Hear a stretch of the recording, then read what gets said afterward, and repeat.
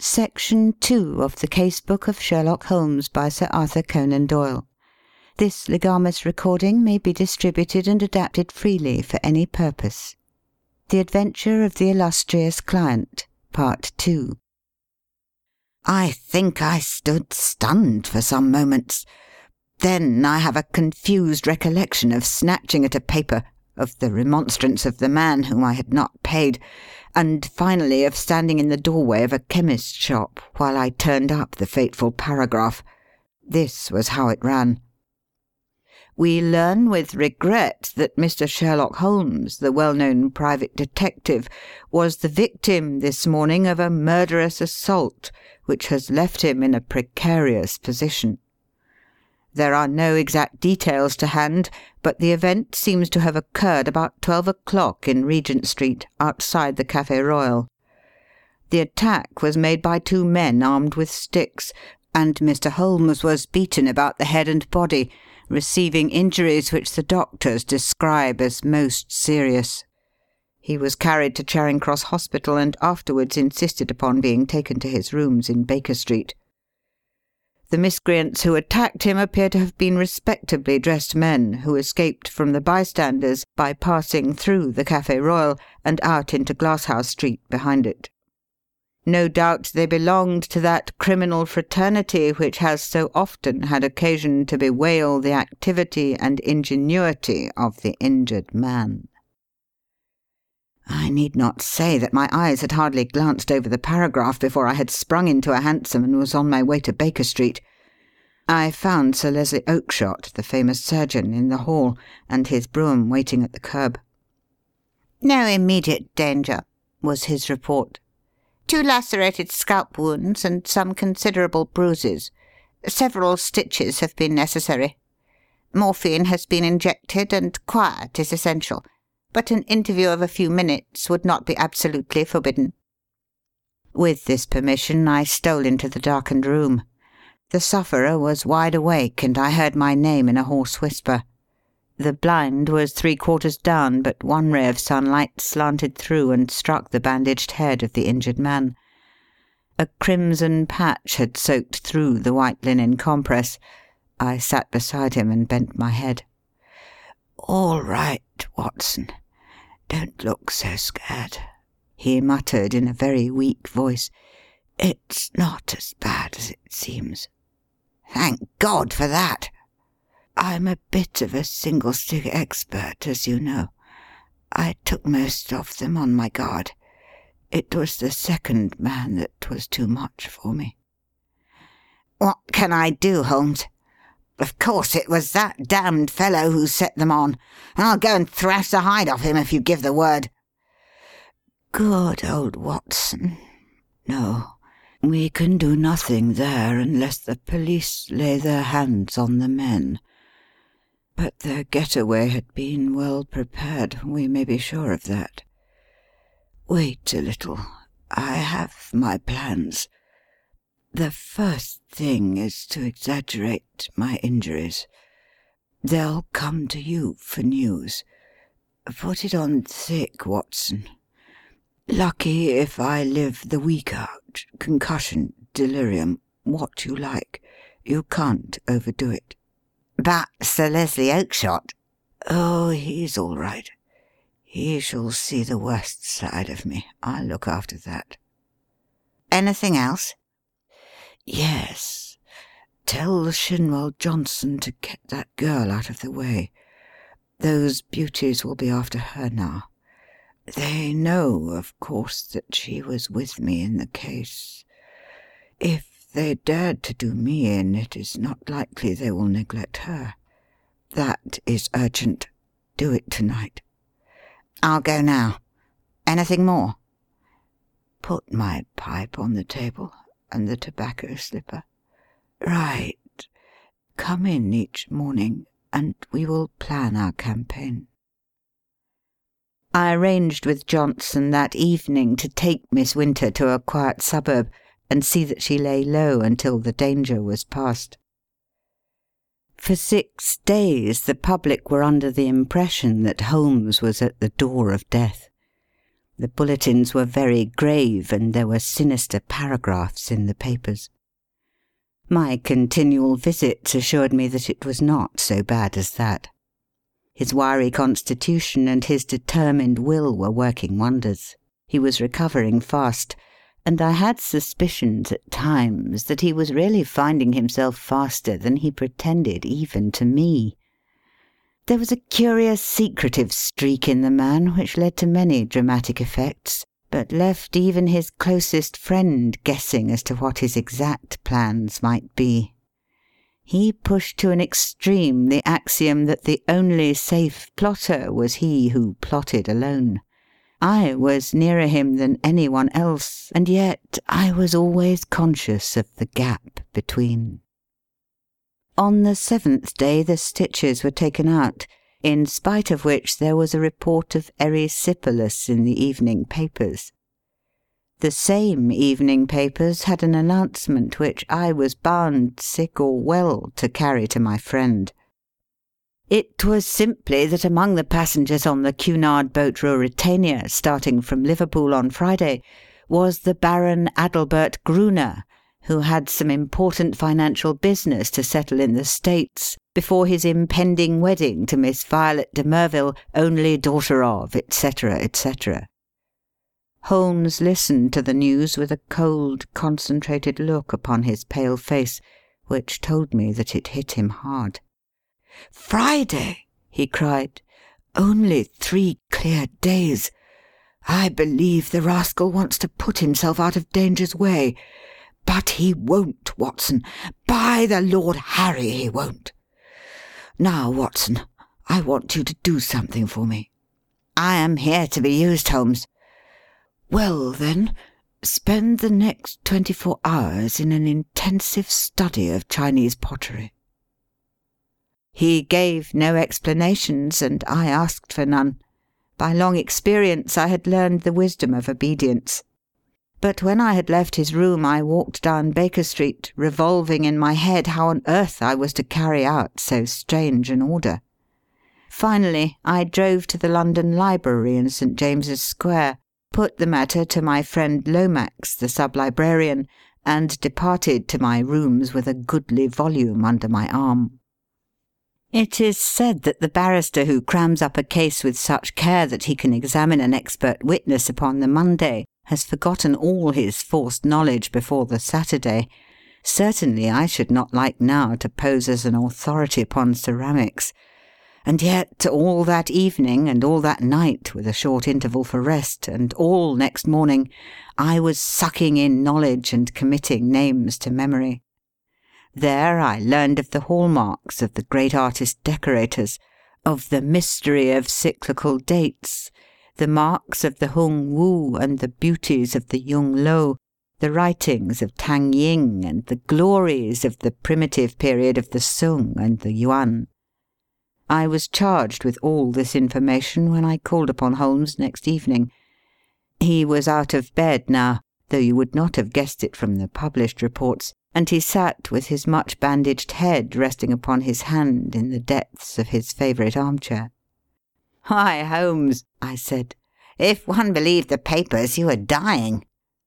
"That," said he, "is the very impression which I intended to convey.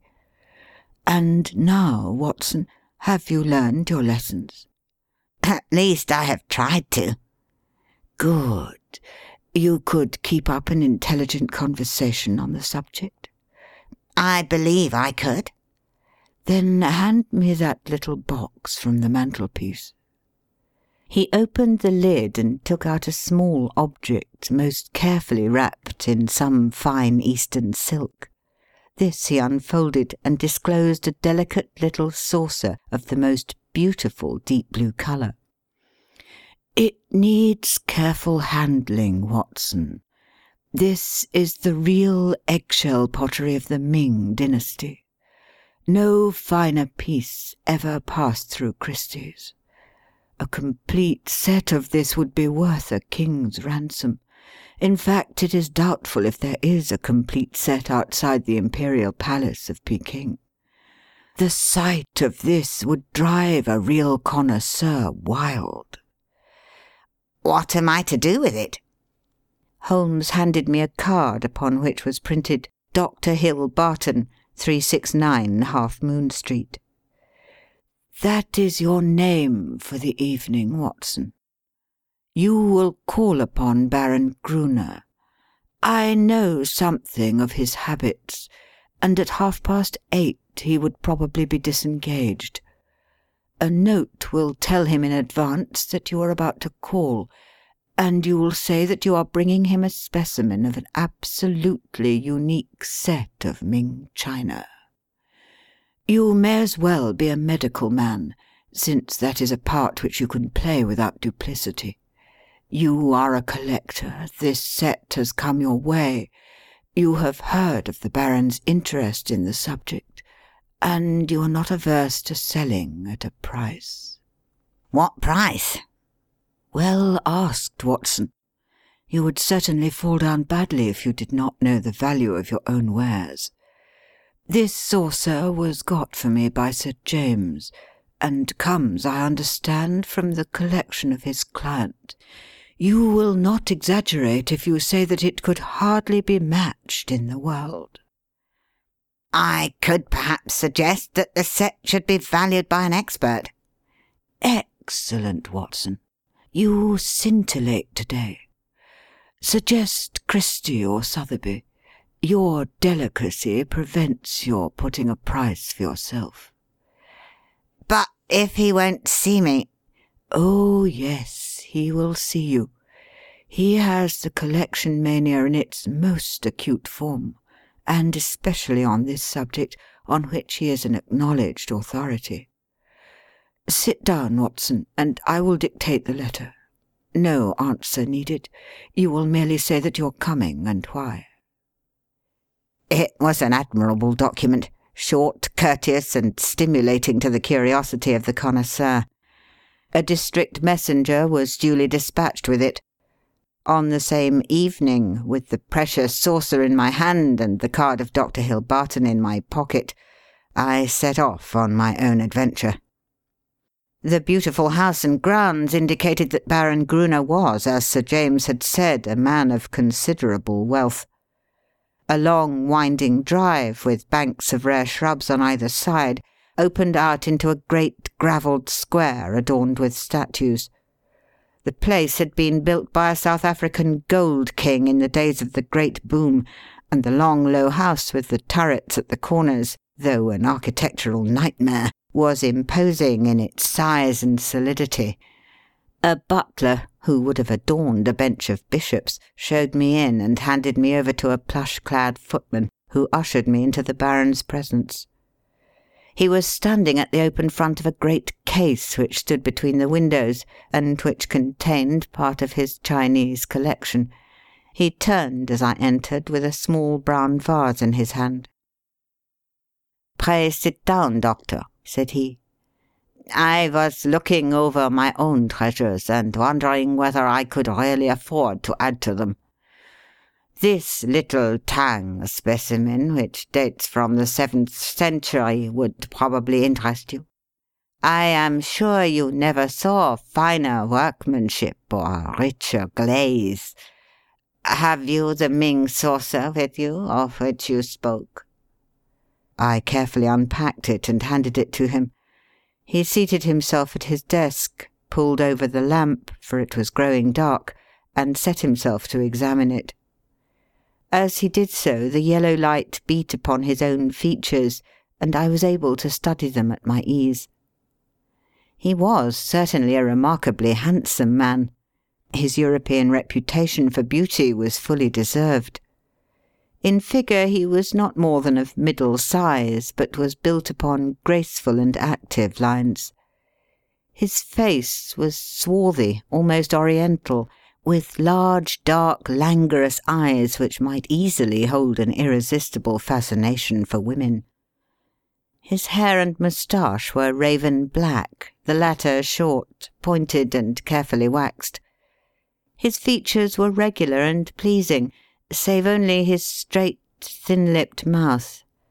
If ever I saw a murderer's mouth, it was there, a cruel, hard gash in the face. compressed, inexorable, and terrible. He was ill-advised to train his moustache away from it, for it was nature's danger signal, set as a warning to his victims. His voice was engaging and his manners perfect. In age I should have put him at little over 30, though his record afterwards showed that he was 42. Very fine indeed," he said at last. "And you say you have a set of 6 to correspond. What puzzles me is that I should not have heard of such magnificent specimens. I only know of one in England to match this, and it is certainly not likely to be in the market. Would it be indiscreet if I were to ask you, Dr. Hilbarton, how you obtained this?" "Does it really matter?"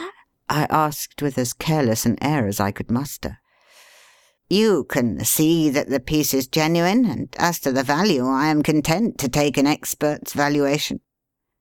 "Very mysterious," said he, with a quick, suspicious flash of his dark eyes.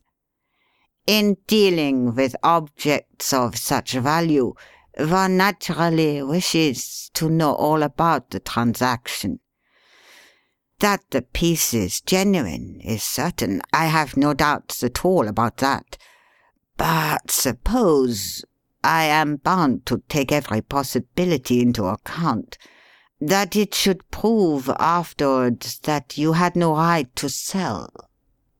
I would guarantee you against any claim of the sort. That, of course, would open up the question as to what your guarantee was worth. My bankers would answer that. Quite so. And yet the whole transaction strikes me as rather unusual." "You can do business or not," said I with indifference.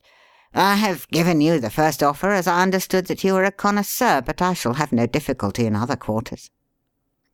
"Who told you I was a connoisseur?" "I was aware that you had written a book upon the subject." "Have you read the book?" "No." "Dear me, this becomes more and more difficult for me to understand. You are a connoisseur and collector with a very valuable piece in your collection, and yet you have never troubled to consult the one book which would have told you of the real meaning and value of what you held. How do you explain that?" "I am a very busy man. I'm a doctor in practice." "That is no answer. If a man has a hobby, he follows it up, whatever his other pursuits may be. You said in your note that you were a connoisseur." "So I am." "Might I ask you a few questions to test you?" "I am obliged to tell you, Doctor, if you are indeed a doctor, that the incident becomes more and more suspicious. I would ask you, what do you know of the Emperor Shomu, and how do you associate him with the Shosu Inn near Nara? Dear me, does that puzzle you? Tell me a little about the Non-Han Wei dynasty and its place in the history of ceramics." I sprang from my chair in simulated anger. "This is intolerable, sir," said I. "I came here to do you a favour and not to be examined as if I were a schoolboy. My knowledge on these subjects may be second only to your own, but I certainly shall not answer questions which have been put in so offensive a way." He looked at me steadily. The languor had gone from his eyes. They suddenly glared. There was a gleam of teeth from between those cruel lips. "What is the game? You are here as a spy. You are an emissary of Holmes. This is a trick that you are playing upon me. The fellow is dying, I hear, so he sends his tools to keep watch upon me. You've made your way in here without leave, and by God you may find it harder to get out than to get in." He had sprung to his feet, and I stepped back, bracing myself for an attack, for the man was beside himself with rage. He may have suspected me from the first. Certainly this cross-examination had shown him the truth, but it was clear that I could not hope to deceive him. He dived his hand into a side drawer and rummaged furiously. Then something struck upon his ear, for he stood listening intently. "Ah!" he cried. "Ah!" and dashed into the room behind him. 2 steps took me to the open door, and my mind will ever carry a clear picture of the scene within. The window leading out to the garden was wide open. Beside it, looking like some terrible ghost, his head girt with bloody bandages, his face drawn and white, stood Sherlock Holmes. The next instant he was through the gap, and I heard the crash of his body among the laurel bushes outside. With a howl of rage, the master of the house rushed after him to the open window. And then it was done in an instant, and yet I clearly saw it. An arm, a woman's arm, shot out from among the leaves. At the same instant the Baron uttered a horrible cry, a yell which will always ring in my memory. He clapped his 2 hands to his face and rushed round the room, beating his head horribly against the walls. Then he fell upon the carpet, rolling and writhing, while scream after scream resounded through the house. "Water! For God's sake, water!" was his cry. I seized a carafe from a side table and rushed to his aid. At the same moment the butler and several footmen ran in from the hall. I remember that one of them fainted as I knelt by the injured man and turned that awful face to the light of the lamp. The vitriol was eating into it everywhere and dripping from the ears and the chin. One eye was already white and glazed. The other was red and inflamed. The features which I had admired a few minutes before were now like some beautiful painting over which the artist has passed a wet and foul sponge. They were blurred, discoloured, inhuman, terrible. In a few words I explained exactly what had occurred so far as the vitriol attack was concerned. Some had climbed through the window and others had rushed out onto the lawn, but it was dark and it had begun to rain. Between his screams the victim raged and raved against the avenger. "It was that hell-cat, Kitty Winter!" he cried. "Oh, the she-devil! She shall pay for it! She shall pay! Oh, God in heaven, this pain is more than I can bear!" I bathed his face in oil, put cotton wadding on the raw surfaces, and administered a hypodermic of morphia. All suspicion of me had passed from his mind in the presence of this shock, and he clung to my hands as if I might have the power even yet to clear those dead fish eyes which glazed up at me. I could have wept over the ruin had I not remembered very clearly the vile life which had led up to so hideous a change. It was loathsome to feel the pawing of his burning hands, and I was relieved when his family surgeon, closely followed by a specialist, came to relieve me of my charge. An inspector of police had also arrived, and to him I handed my real card. It would have been useless as well as foolish to do otherwise, for I was nearly as well known by sight at the Yard as Holmes himself. Then I left that house of gloom and terror. Within an hour I was at Baker Street. Holmes was seated in his familiar chair, looking very pale and exhausted. Apart from his injuries, even his iron nerves had been shocked by the events of the evening, and he listened with horror to my account of the Baron's transformation. "The wages of sin, Watson, the wages of sin," said he. "Sooner or later it will always come.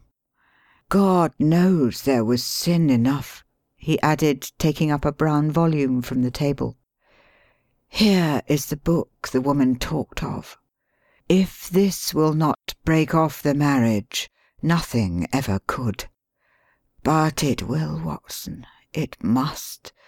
No self-respecting woman could stand it. It is his love diary? Or his lust diary. Call it what you will. The moment the woman told us of it, I realized what a tremendous weapon was there, if we could but lay our hands on it. I said nothing at the time to indicate my thoughts, for this woman might have given it away, but I brooded over it.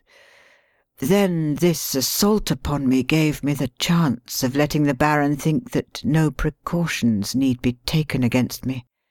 That was all to the good. I would have waited a little longer, but his visit to America forced my hand.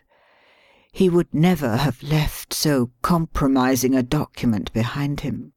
Therefore we had to act at once. Burglary at night is impossible. He takes precautions. But there was a chance in the evening, if I could only be sure that his attention was engaged. That was where you and your blue saucer came in. But I had to be sure of the position of the book, and I knew I had only a few minutes in which to act, for my time was limited by your knowledge of Chinese pottery. Therefore I gathered the girl up at the last moment. How could I guess what the little packet was that she carried so carefully under her cloak? I thought she had come altogether on my business, but it seems she had some of her own. He guessed I came from you.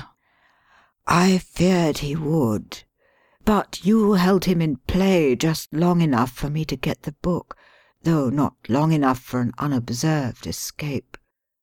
Ah, Sir James, I am very glad you have come." Our courtly friend had appeared in answer to a previous summons. He listened with the deepest attention to Holmes's account of what had occurred. "You have done wonders, wonders," he cried when he had heard the narrative. "But if these injuries are as terrible as Dr. Watson describes, then surely our purpose of thwarting the marriage is sufficiently gained without the use of this horrible book." Holmes shook his head. "Women of the de Merville type do not act like that.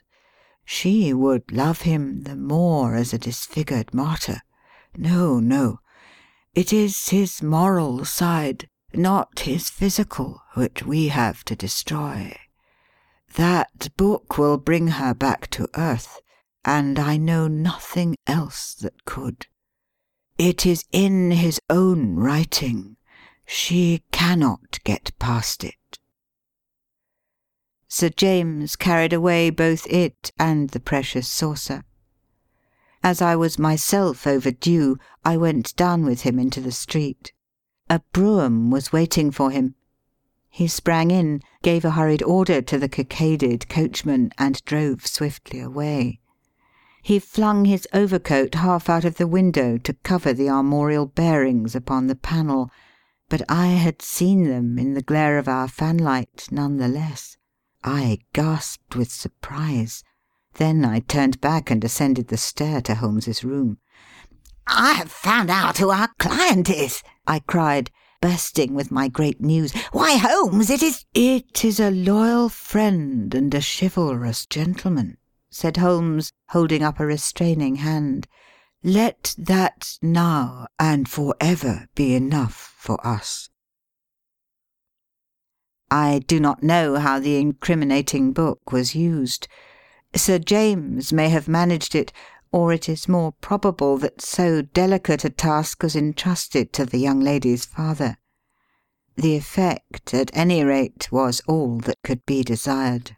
3 days later appeared a paragraph in the Morning Post to say that the marriage between Baron Adalbert Gruner and Miss Violet de Merville would not take place. The same paper had the first police court hearing of the proceedings against Miss Kitty Winter on the grave charge of vitriol throwing. Such extenuating circumstances came out in the trial that the sentence, as will be remembered, was the lowest that was possible for such an offence.